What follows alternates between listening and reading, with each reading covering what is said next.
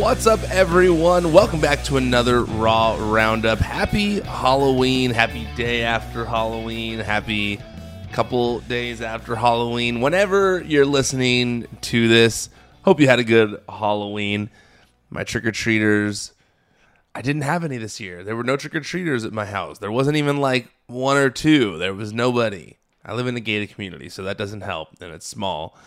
But there was nobody in here at all, so all of my just-in-case candy goes to me. Good for me. I feel like I went trick-or-treating on my own and got only the kind of candy that I like. So works out for me.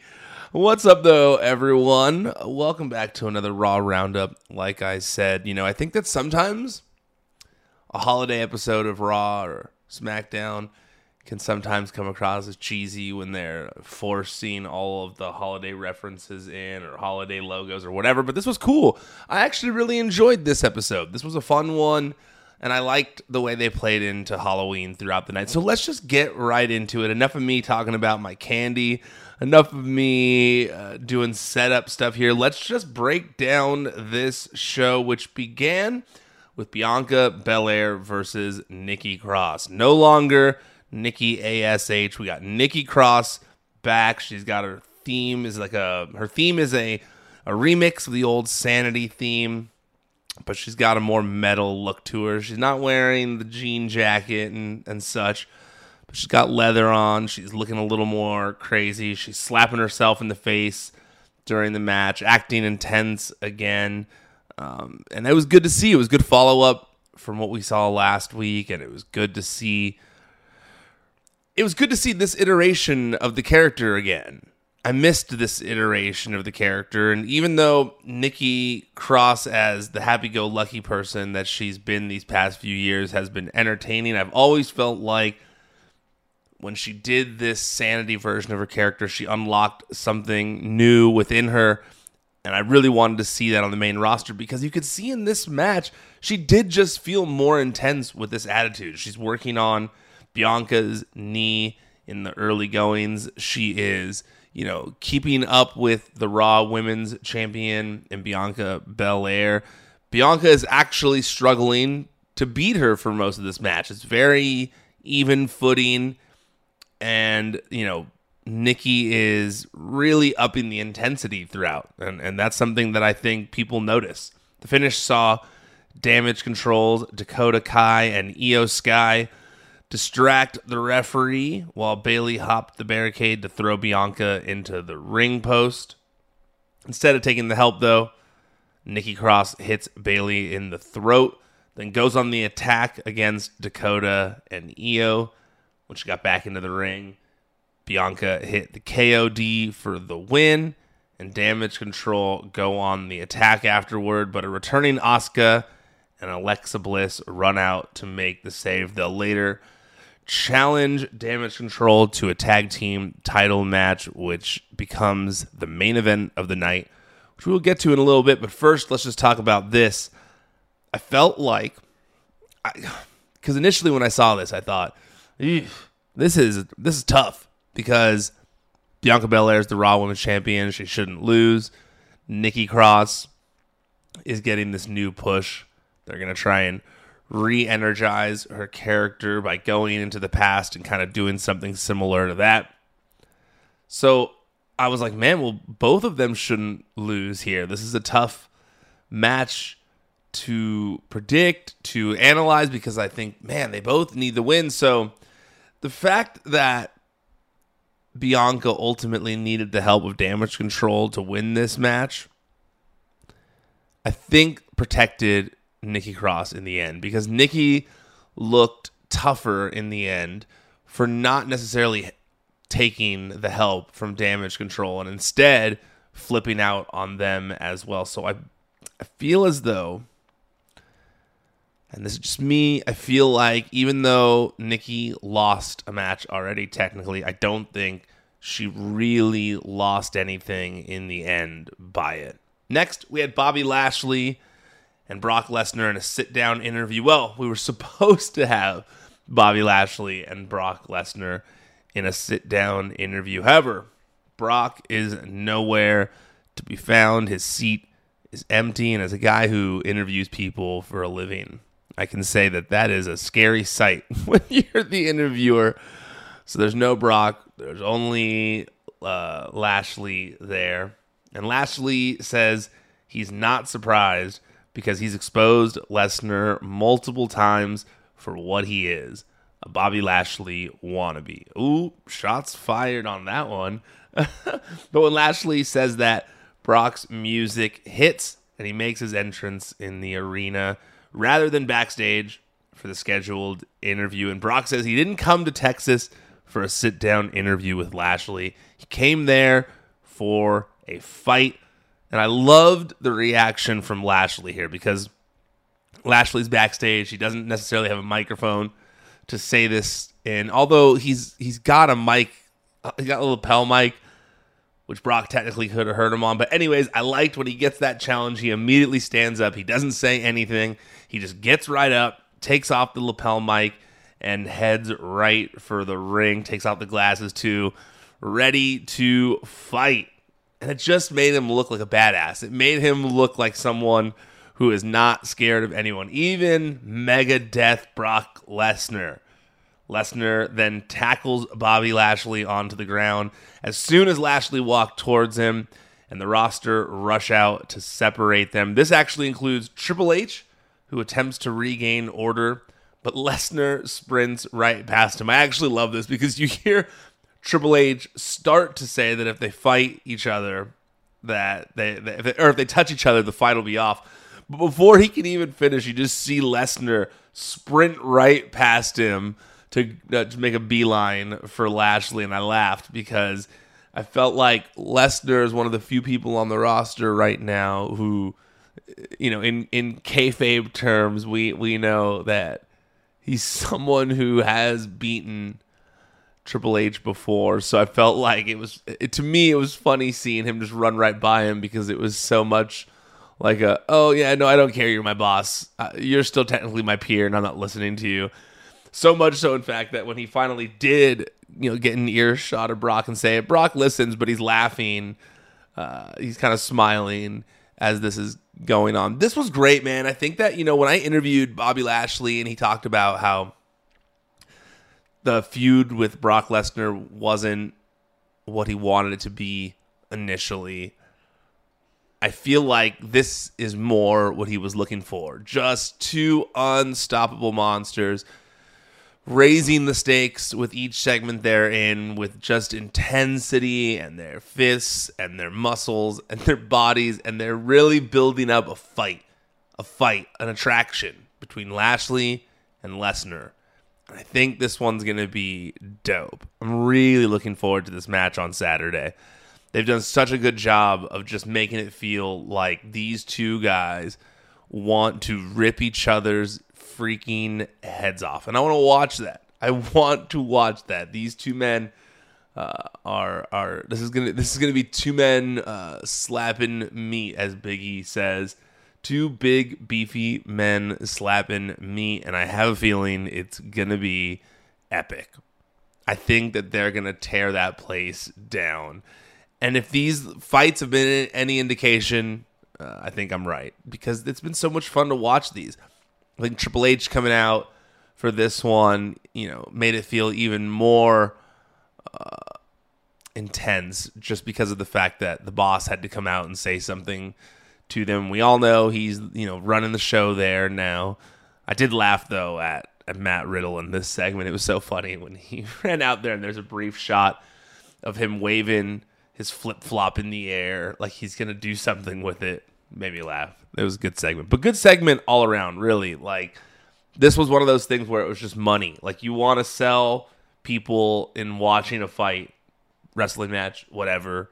This is how you do it. Next was Austin Theory. Oh, and I should say, that Triple H did say that if they fight, or the fight will be off if they touch each other. And so I'm guessing we won't see anything now. Well, we didn't see anything the rest of the show, and we're obviously not going to see anything on SmackDown this week. So that was smart of them to do so that we would kind of explain why they weren't fighting for the rest of the night. Okay, next, Austin Theory versus Seth Rollins. What a damn match, dude. What a match. Like, this show, just like, man. It's so funny. What a funny ass coincidence. I said, Austin Theory versus Seth Rollins, what a damn match. And then I looked down at my phone and it said Seth Rollins had quote tweeted me. Because I tweeted earlier in the night saying Seth Rollins and Austin Theory casually wrestling a banger on a Monday night, no big deal. And Seth Rollins just quote tweeted it saying, that's what I do, with the Mark Henry gif. Love it. Freaking love it. So good. Just this match, dude, like, this is how you get people sold on Austin Theory cashing in that Money in the Bank. I don't care that he lost this match. This was so good. This was by far, in my opinion, Austin Theory's best match on the main roster. I felt like he killed it here, but also like it was interesting because, and I don't know if it was the blonde streak in Seth Rollins' hair that got the crowd pumped up, or the fact that he was against Austin Theory, who is super heel at this moment, because everyone just hates him. And Seth Rollins is someone who we all still kind of appreciate, even though he's positioned as a heel right now. But that crowd, they were on Seth Rollins' side as if he was a babyface again. And he was hitting some of those babyface spots again, like the triple dive outside the ring and, you know, the way he was doing things. But there was just like this renewed sense of like, I don't even know what it was, man, but like, this was just so good all around. Like, Seth Rollins was on fire in this match. Like, I don't know if he wanted to help Austin Theory in a way, or if he really wants to make sure that this United States title run is filled with bangers, or it's just what he does. I mean, it is just what he does. But damn, dude, like, this just picked up from the beginning to end. And by the end, I was like on the edge of my seat for this match. The finish saw Seth reverse an attempt at the pedigree, and then he hits the stomp for the win. But this was like a pay-per-view level match. And I know that Seth Rollins and Theory had some time together in the pandemic and in the PC when he was one of his disciples. So maybe there was, you know, some chemistry still from there. But I just like, this was like a coming out party for Austin Theory in terms of like, we know he has this in him. We've seen him wrestle bangers. It's not like he's never wrestled a banger. But there was just something about this one that from beginning to end, I was just hooked. I was hooked. And Seth Rollins, I think, is going to be an amazing United States champion. If he's going to be wrestling bangers with guys like Theory, bringing up people like Theory, bringing up people like Mustafa Ali, you know, bringing people up that need it, heel or babyface, man, that's going to be great to watch. It's going to be, it's, you know, if that's the case and he's going to be doing that for a little while and wrestling some of these guys to kind of help make some new talent again, that to show that they can hang at the top of the card, I feel like it's going to be reminiscent of when John Cena was the United States champion and he was doing those open challenges. I think that Seth, man, I'm pumped on this title reign. I'm real pumped on this title reign. The guy is killing it. And this match, man, this match made me want to see more from these two. All right, so after that, a car pulls up and out walks Roman Reigns with Paul Heyman, and we return. And when we return from commercial break, the head of the table makes his entrance. Roman says that by the time Crown Jewel is over, we should be seeing an Usier version of Jay as his right-hand man. He says, let's be honest. I'm the greatest of all time, and I'm going against a guy who's had 2 matches, so there's no way I'm going to hype a match with an outsider like Logan Paul. I felt like Roman was real brutally honest in this whole segment, even when he didn't have the microphone in his hand, because right before this, he also said that, like, basically he's been hyping people up, and then after he smashes them, they kind of go away, but he's not going to do that here because he's not going to lie about Logan Paul. So he lets Heyman take over hype duties. Heyman reiterates what he had said about Logan Paul having steel in his hand when suddenly the Miz's music interrupts. Miz gets to the ring, says he acknowledges Roman, but he wants him to know that the rumor about Logan having steel pins in his hand is true. He then asks Roman to help with his Dexter Lumis situation, and if he does, he'll help with neutralizing Logan Paul. Roman seems like he's thinking of taking this deal, but instead he hits the Superman punch, saying people should be questioning if he's going to knock out Logan Paul, not the other way around. This was money. This was another money promo. Like, I think that Roman is just so comfortable in this position now, in this role and what he's doing, that he just like oozes coolness. Like, he just oozes confidence, coolness, just everything you want from a top guy, from your number one guy in the company. He never looks like he's nervous anymore. He never looks like he's looking for his words. He's calculated. He is collected. He's measured. It's just everything about it is good. And I think that, even after this, there was a part where he's walking up the ramp and he says something like, he's like yelling at the camera and he says something like, I'm tired of being humble. I'm the best. This is my ring. This is my show. This is my camera. And I'm the head of the table. And it was just like, oh, hell yeah, dude. Like, that's what I want from my champion. That's what I want. So I thought this was great. I thought Miz played his role perfectly. I think that I want to see Roman Reigns versus Logan Paul. Like, they have properly sold me on this.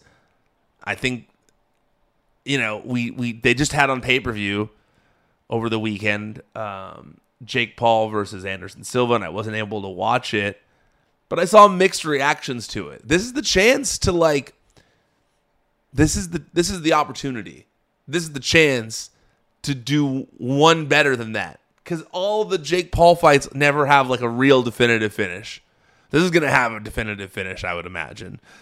This is going to get you a lot of headlines, and I'm really excited to see how it goes down. I've had so many friends text me saying that they kind of low-key hope Logan Paul wins just so that they can see how the internet reacts to it. And I don't think that's going to happen.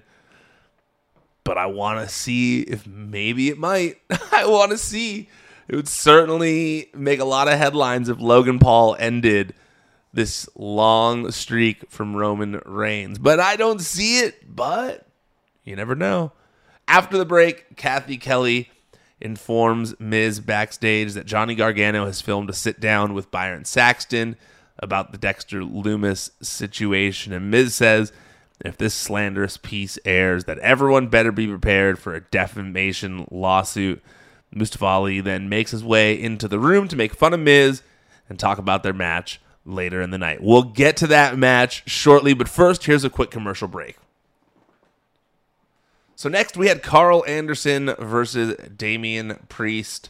The numbers game continued to factor into this one, but Carl ultimately stole a win in the midst of things with a bridging pin, and then a brawl broke out after, and Rhea Ripley was once again the X Factor that led to Judgment Day getting the better of things. Not a lot to really add to this. I still feel as though we are getting a female added to the Good Brothers, to the OC. Maybe not permanently, but at least to help them in their efforts against Judgment Day to combat Rhea Ripley. Don't know who that would be. Maybe like a returning Tegan Nox, since there's history there of the injury. I don't know. I'm still struggling with this one. Someone tweeted me, and I liked it because I'd said, tweet me if you have any ideas. And someone tweeted me maybe the idea of Mia Yim kind of matching their energy. I'd be into that as well. I think that there's also rumors of a Chelsea Green possibly coming back. Maybe she fits into that role. I don't know. Those are good options, though. Those are better options than I presented you last week which were none. I didn't have any ideas yet. So there's my thoughts on that. Next, we had MVP cut another promo on Omos to hype their crown jewel match, and he says he'll once again be on SmackDown this week. Another thing where it's kind of this one was similar to another thing that we've kind of seen between them, so not a lot to say here about that. After the break, JBL comes out and heals it up on the crowd before introducing Baron Corbin. Corbin talks about how he has it all, and that the people in the crowd have very little, yet they somehow scraped what little money they had together to see him. He says that we all know the truth, and the truth is an entrance from our truth. And then they go back and forth on the mic for a little bit, and while joking around on the mic, Corbin tries to attack Truth. It backfires, but JBL distracts Truth long enough, and Baron hits the end of days on him. Here's what I want to say about this. I think a lot of people, I don't know about a lot of people, I saw let me rephrase that. I saw people talking about how much screen time R-Truth might get in a Triple H era, where he's much more of a serious guy, where he's kind of like, we've seen that he kind of focuses on the serious side of things more. But I think he's doing a great job of showing that he still wants to give us that variety, that melting pot of various things, because the way he's been using Truth recently has been fun. He's been utilizing him in a proper way, in a way that gets the crowd excited, in a way that lets R-Truth play to his strengths, in a way that maybe gets a heel over a little more. I think it's all been entertaining. I think it's been good the way they've used R-Truth as of late. So I'm happy that R-Truth isn't just kind of being left behind in this new era, because he is freaking hilarious. That guy cracks me up. He's so funny. Like, he's one of those people where you could give him the cheesiest material and he's still going to make you laugh with it, just because he's so dedicated to it. And this wasn't even cheesy. This was not that. This was fun. But I'm just saying he could make chicken salad out of you-know-what, So this was fun. And I actually, I don't know. Like, you think they're going to do a feud here between Corbin and Truth? I don't know if it was just like maybe a match next week and then it's over. I don't know. But I am happy to just be seeing R-Truth get utilized still. I'm a fan of his. I like his stuff. He's funny. He's entertaining. And I think that opposite Corbin, it helps people boo Corbin more, because they love R-Truth so much that Corbin being mean to him will only get him more heat. And that's ultimately what's trying to be done with this new version of his character. The most heat possible. That's why they paired him with JBL.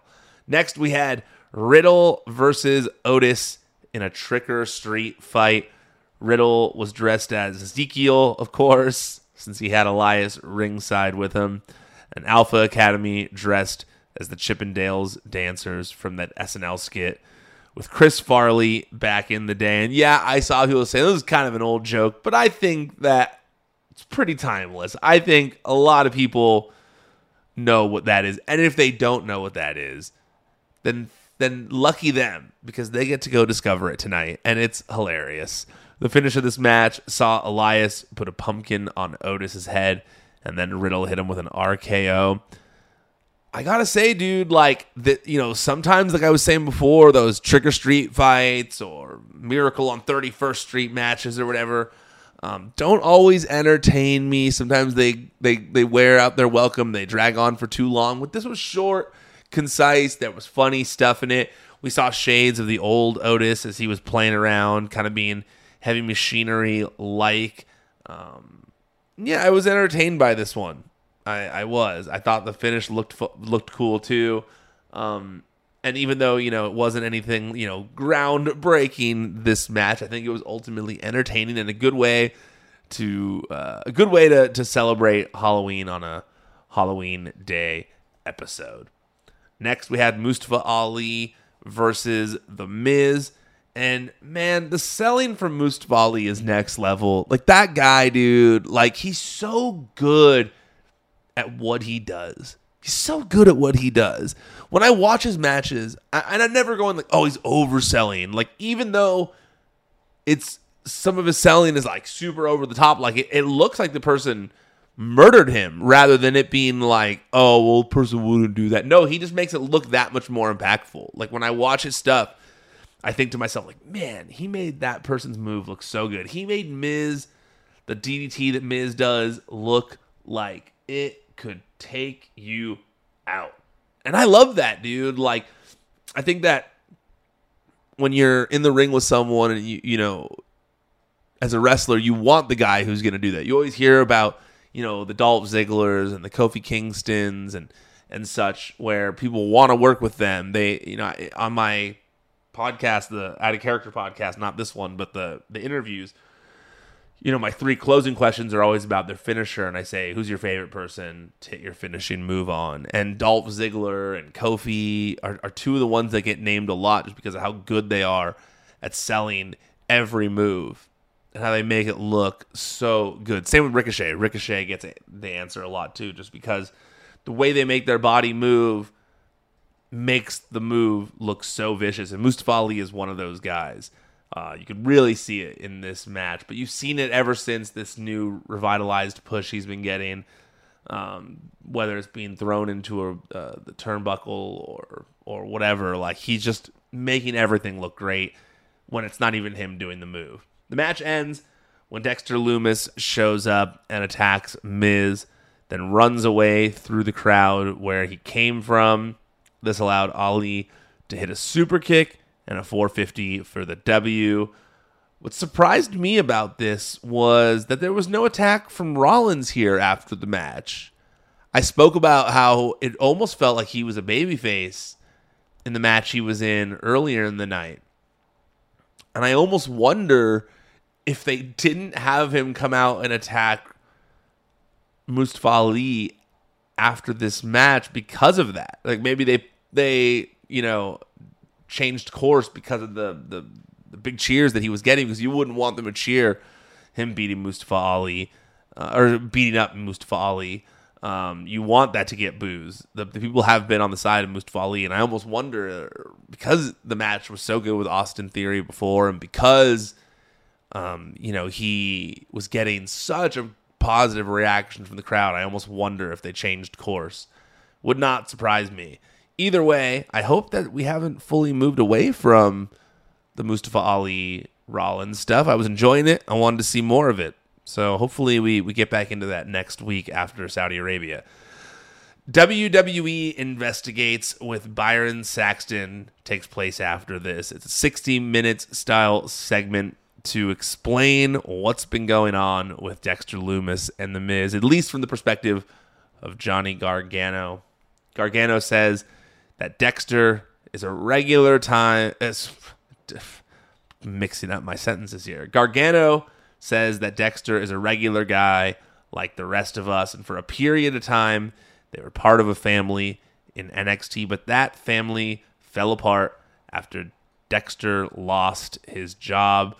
They show these reenactments of Dexter Lumis walking out, and it's Johnny Gargano with a blonde wig on, carrying like a box that has like a knife sticking out of it, as if he's had to pack his stuff up and leave from the office.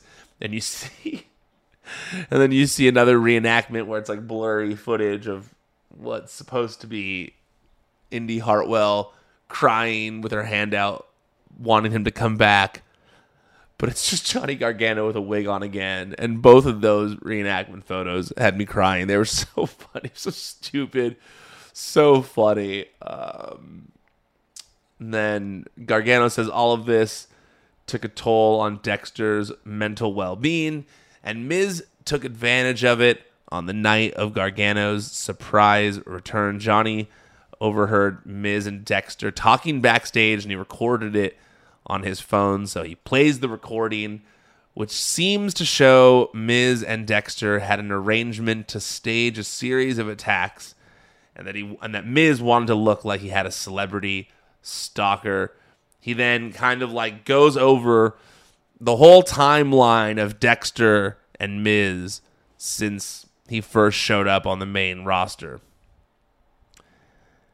And I'm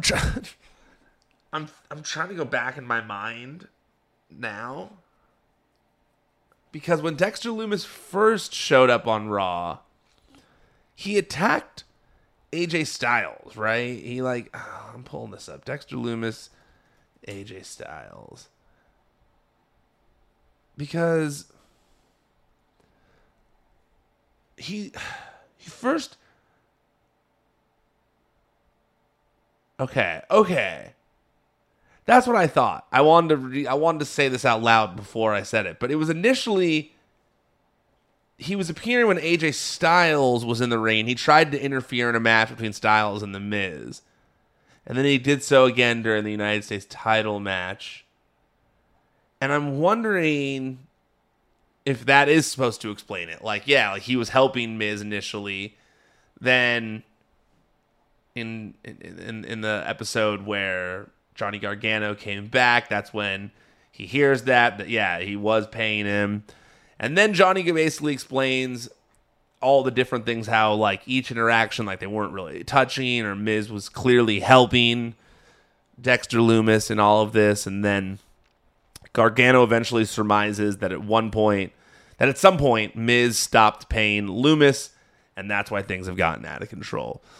I love this. I love this so much.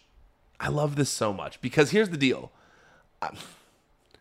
For so long, I'd watch Raw, and I'd sometimes feel like we'd get all these story points, plot points, that didn't really connect, and I'd be trying so hard to analyze and make sense of it, and ultimately it just didn't make sense. They just had dropped certain aspects, and something wasn't ever going to actually be brought up again, or wasn't important, or whatever.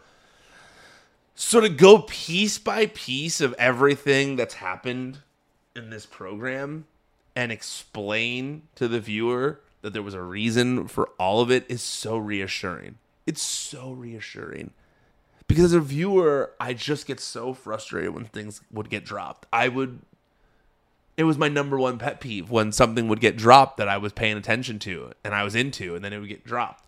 And they never explained why this was happening.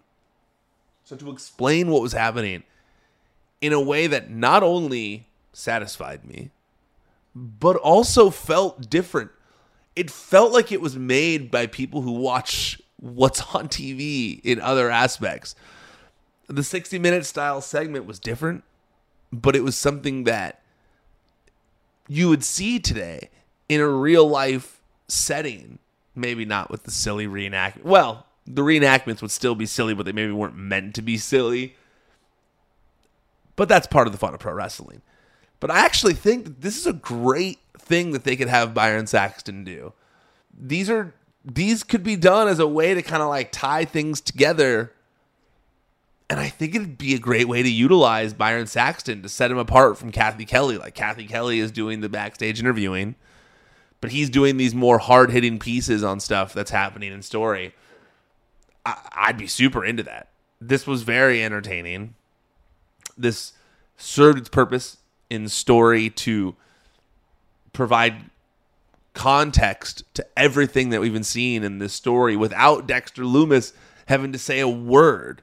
Brilliant. I really, really cannot praise this enough. I'm happy that we got this. If you listen to these podcasts all the time, I was saying we got to get to a point where some of this is explained.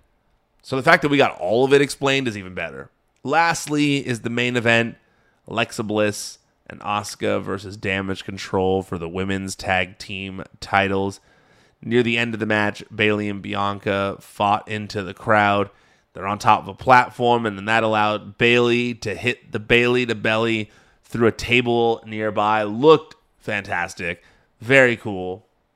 Then the finish saw Alexa and Asuka get the upper hand for long enough to hit Alexa to hit the Twisted Bliss to get the clean pin for their team. Wow, new champions already. I think it was 50-day reign for Dakota and Io, so better than Dakota's last tag title reigns in NXT. I gotta say, though, was not expecting this finish. I really wasn't expecting this finish. I first, let me say this. Pay-per-view level match. Very entertaining match. Like, love getting matches like this to end the show. I love getting a match to end the show where the finish is truly unexpected. I don't know what... Maybe I'm trying to think of the right way of wording this. I've seen this disconnect when it comes to Damage Control on the internet. I've seen some people say they love it. I've seen some people say they hate it. Personally, I'm of the camp that loves it. I feel like they've all been knocking it out of the park. 3 veteran talents that have maximized every single opportunity given to them in this era. So I have enjoyed them being kept strong for the most part. I felt like they really could have given some importance to those belts by holding on to them for longer and putting on just a bunch of bangers. Putting on matches like this one and winning. Because ultimately, Io and Dakota did need that win more than Alexa and Asuka. Yes, Alexa and Asuka are hugely popular talents, great in-ring competitors, but they've been to the top of the mountain. They've been there in tag title reigns. Io and Dakota need it more, and I really thought that it was going to be like a bloodline type situation for the women where they were going to be holding all the gold as they go into Survivor Series rather than all the gold being on the other side. I thought they were going to be the dominant ones heading into this match and make it theirs on the women's side. So I'm interested to see how we get there, because I do think that if Bayley doesn't win the Raw Women's title at Crown Jewel, there's a problem. And I don't see a problem in terms of like with the group, in terms of like they might need to make a change somehow, I guess, and turn Dakota and Io or something. I don't know. But it's going to be hard to keep them positioned in the way they are at the top of the card if Bayley also loses when challenging for the Raw Women's Championship. That's just my thought. All right, I think I'm done here. I think I've got everything out of my system here. But before I officially tap out, first make sure that you're subscribed to this podcast feed. If you just found us while cruising Apple Podcasts or Spotify, searching WWE, make sure you're subscribed to the channel, the feed. Excuse me. Make sure you're subscribed to this podcast feed, and also leave a review, leave a rating if you really did like it, if you enjoy listening to this every week. I appreciate it very much when you do that, but it also helps get the word out there. It helps people see that there's a large amount of people who enjoy this show when there's a bunch of reviews and ratings. So please do that. I appreciate those of you who have done it in the past, and I will make sure to continue reading those reviews when I see them on here in the future. Also, make sure that you're subscribed to the WWE on Fox YouTube channel. That's where you can find Out of Character with Ryan Satin every Wednesday. This week we've got Butch on the show, formerly Pete Dunne. We talk about the name change. We talk about Brawlin' Brutes and so much more. He also buries the hell out of Disney music. So make sure you tune into that on Wednesdays, and you can watch it on video on the WWE on Fox YouTube channel. There's also YouTube Shorts. There's clips from Raw and SmackDown. There's so much more. So make sure that you are subscribed to the WWE on Fox YouTube channel. Also, make sure you follow us on social media: Twitter, Instagram, Facebook, TikTok, I think that's all of the major ones. But if you got another one, let me know and I'll get us on there. But make sure you're following WWE on Fox on social as well. All right, that's it. I'm done officially tapping out for now. Until next time, I'm Ryan Satin, and this has been another Raw Roundup.